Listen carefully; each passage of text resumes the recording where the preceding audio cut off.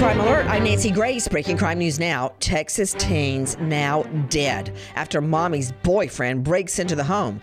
17-year-old Anthony Aponte and his 19-year-old brother Isaiah shot Jesse Williams, now charged capital murder. 25-year-old Florida mail carrier Miranda DeLee Farley busted after stealing mail during holidays for the cash inside. Farley's mom finds more than 4,000 greeting cards in her daughter's bedroom.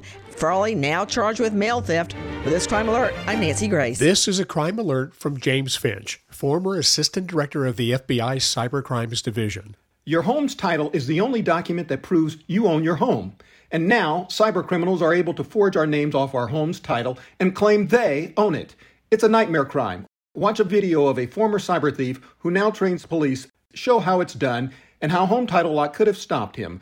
Visit HomeTitleLock.com/radio. HomeTitleLock.com/radio.